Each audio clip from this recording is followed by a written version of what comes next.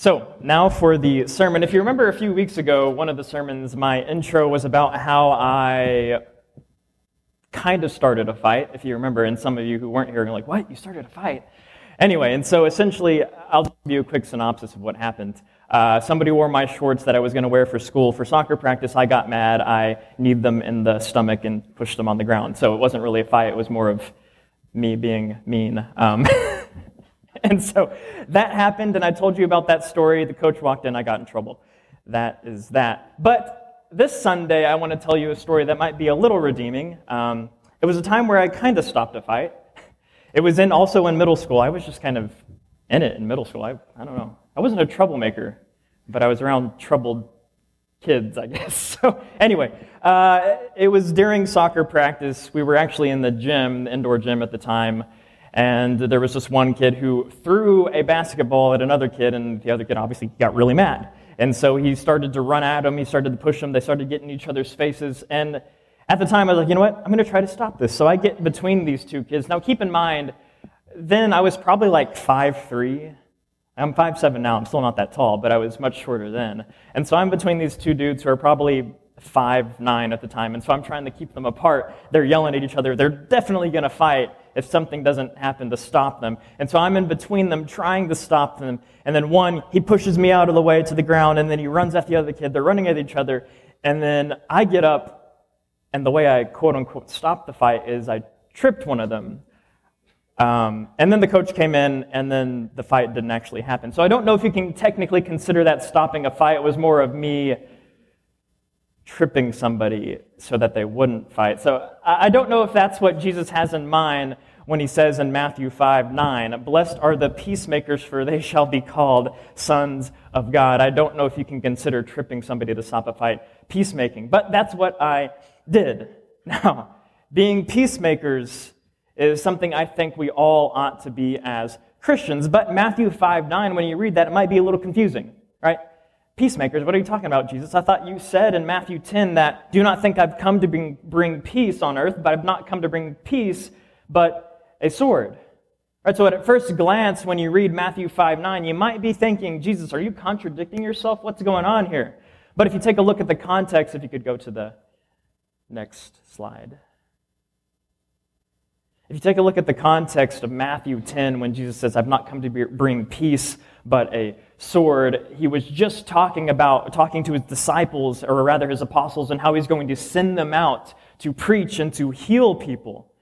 And then in the context, he's talking about how they are going to be persecuted. So I don't think Jesus is saying that, oh, you got to go out into the world and stir up trouble. Rather, the healing, the preaching that they are doing peacefully will sometimes invite a response from others that they will not be peaceful towards them. So no, I don't think Jesus is contradicting himself when he says, "Do not think I've come to bring peace," and when he says, "Be peacemakers." Right? Sometimes, even if we are peaceful, others will not respond peacefully. Right? Jesus on earth, he showed love, he'd healed others, but he was killed. So sometimes, even if you are a peacemaker, people may not be peaceful towards you. So I don't think Jesus is contradicting himself. So what is peace anyway? Right? What does it mean to be a peacemaker? Well, let's take a look at Luke chapter 2. Luke chapter 2, verses 8 through 14.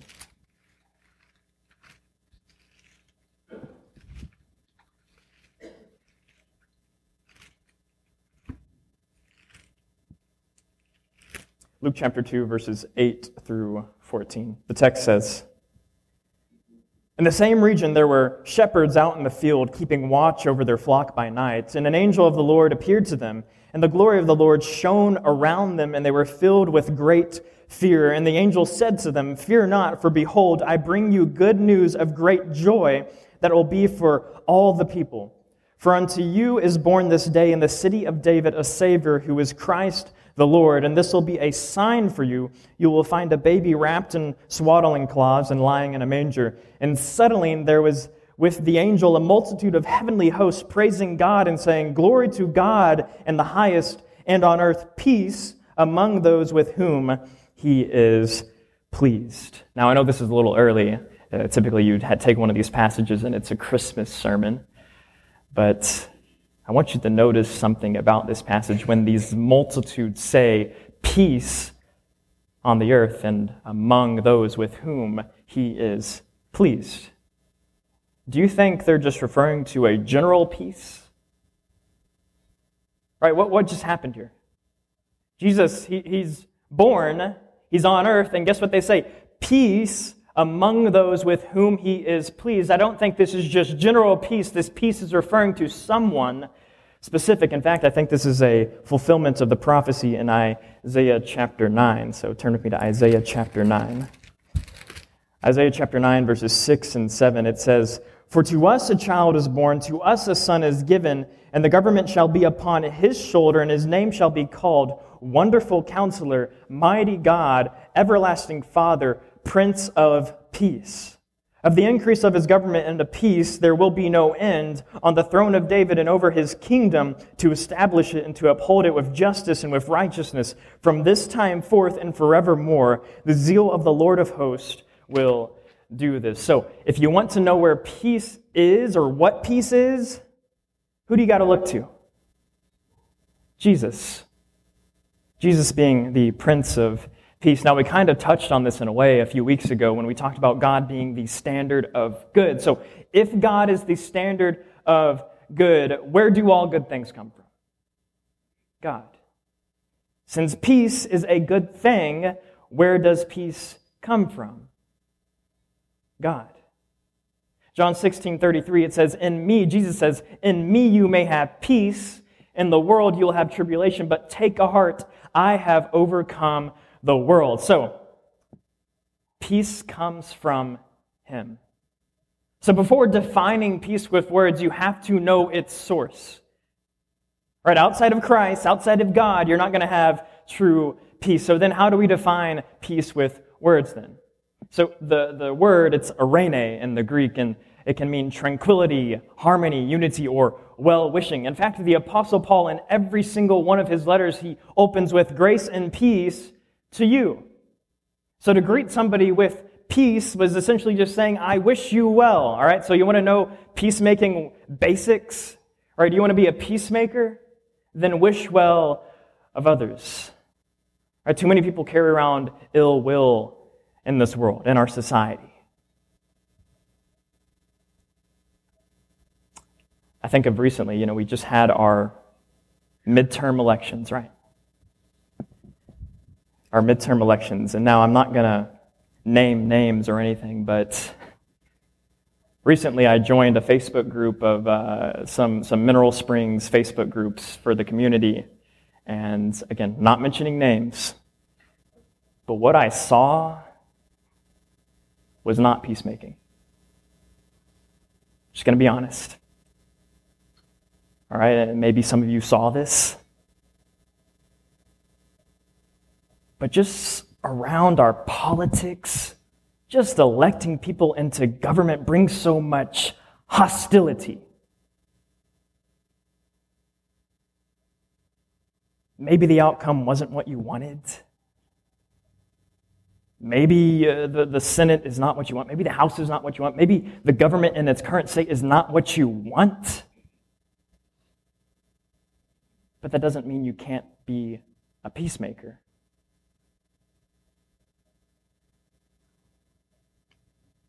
In our society, and virtually all societies, people have had trouble making peace. I wouldn't say because of this, but it has to do with differences. Differences between people and groups and ideologies. Now, not so much the differences cause division, it's more so our response to differences that cause division and cause a lack of peace. Right? For instance, in Jesus' time, the two big groups, Jews and Gentiles, and the Samaritans, of course, could be thrown in as another group that they just had trouble having peace. Why? Not necessarily because of their differences, right? Because they were different culturally, ethnically, and religiously. It wasn't necessarily because of their differences, rather because of their response to their differences.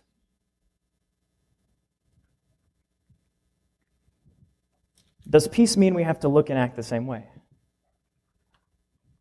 No. For the Jews and the Gentiles, they could not look the same way, right? The circumcised Jews could not reverse the process, and the Gentiles, according to Acts 15, they were not demanded to be circumcised. Right? To have peace, what we see is we don't have to look and act the same way. Our differences don't cause division, it's our response to them. So y'all can wear your Razorback uniforms and your Razorback colors, and I'll continue to wear my Baylor green and gold, and we can still have peace, right? It doesn't matter that Baylor's the better team. We can still have peace. I just joke, and I know Eddie's probably like, I want to get him. Yeah, you get my point. I joke a bit, but this is serious. There can be disagreements, there can be differences, but that does not mean we cannot have peace. For instance, Ephesians chapter 2. Ephesians chapter 2. In the context of the Jews and Gentiles being united in Christ. So Ephesians chapter 2, verse 14, for he himself is our peace. Again, Christ is our peace. He is the source of peace. So really the only way we're going to have true peace is in him. For he himself is our peace, who made us both one and has broken down in his flesh the dividing wall of hostility. Let me ask you a question. Does that say he broke down the dividing wall of physical markers? Of physical differences? No. It says he has broken down the dividing wall of hostility. Yes, the Jews and Gentiles, they were still different. They still looked different. They might have still acted a little different, but that does not mean they couldn't have had peace. You see, what really divided them was their hostility, not their differences. And so today, in light of our midterm elections and everything, man, I see so many people being hostile towards one another. And again, those differences, they don't cause hostility. That is your response to differences. You have a choice whether or not you have peace with others. Now, just as a caveat, remember, you can do all the peacemaking. You can do all the well-wishing towards others, but that does not guarantee others will be peaceful towards you, right? Take Jesus' last week on earth, for example.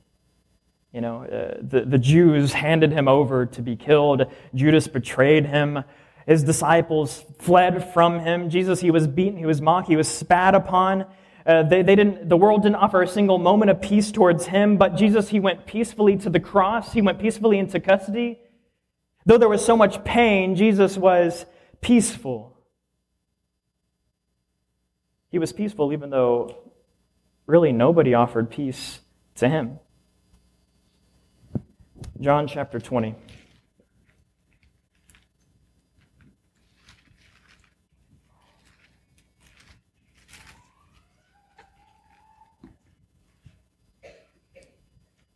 John chapter 20, verses 19 through 29. This is after Jesus had died, he was killed, and after he had been raised.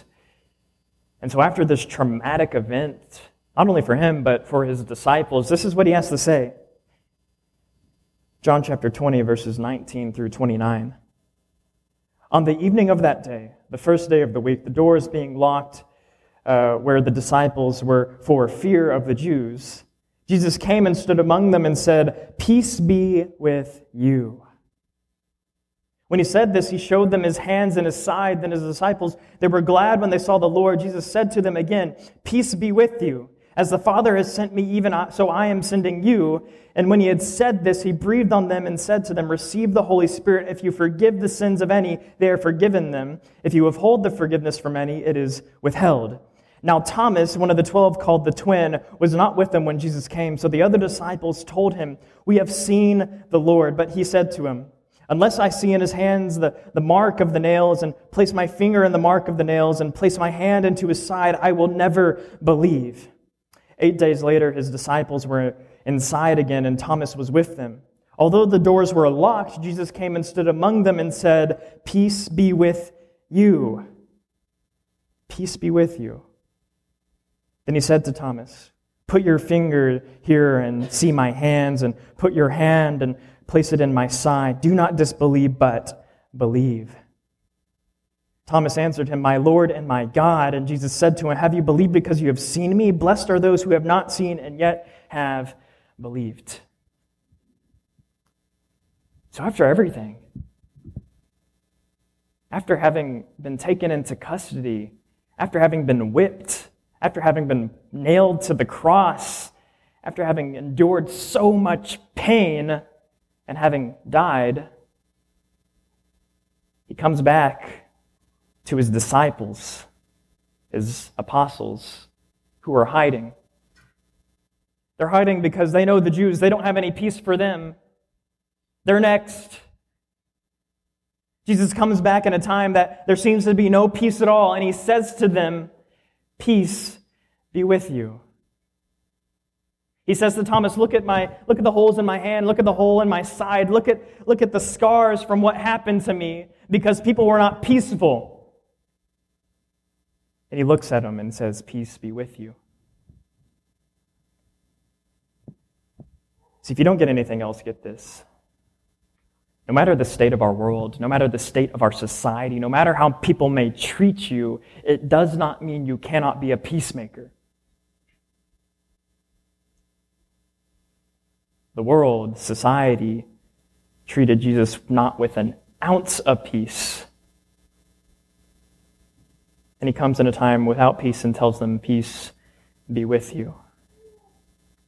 In response to tribulation the world offers, we offer peace, or rather we should offer peace, because Christ is the Prince of Peace. He is the source of peace. And so if we really want to be a part of who he is, if we really want to be a part of the body of Christ, that means being a peacemaker. Do you want to be called a son or daughter of God? Right? Because if we're not peacemakers, if all we offer is hostility to somebody that just because they're different than us, you're not going to be called a son. You're not going to be called a daughter if you do not offer peace. If you want that peace, if you want to be called a son or daughter, you can take that first step now as we stand and sing.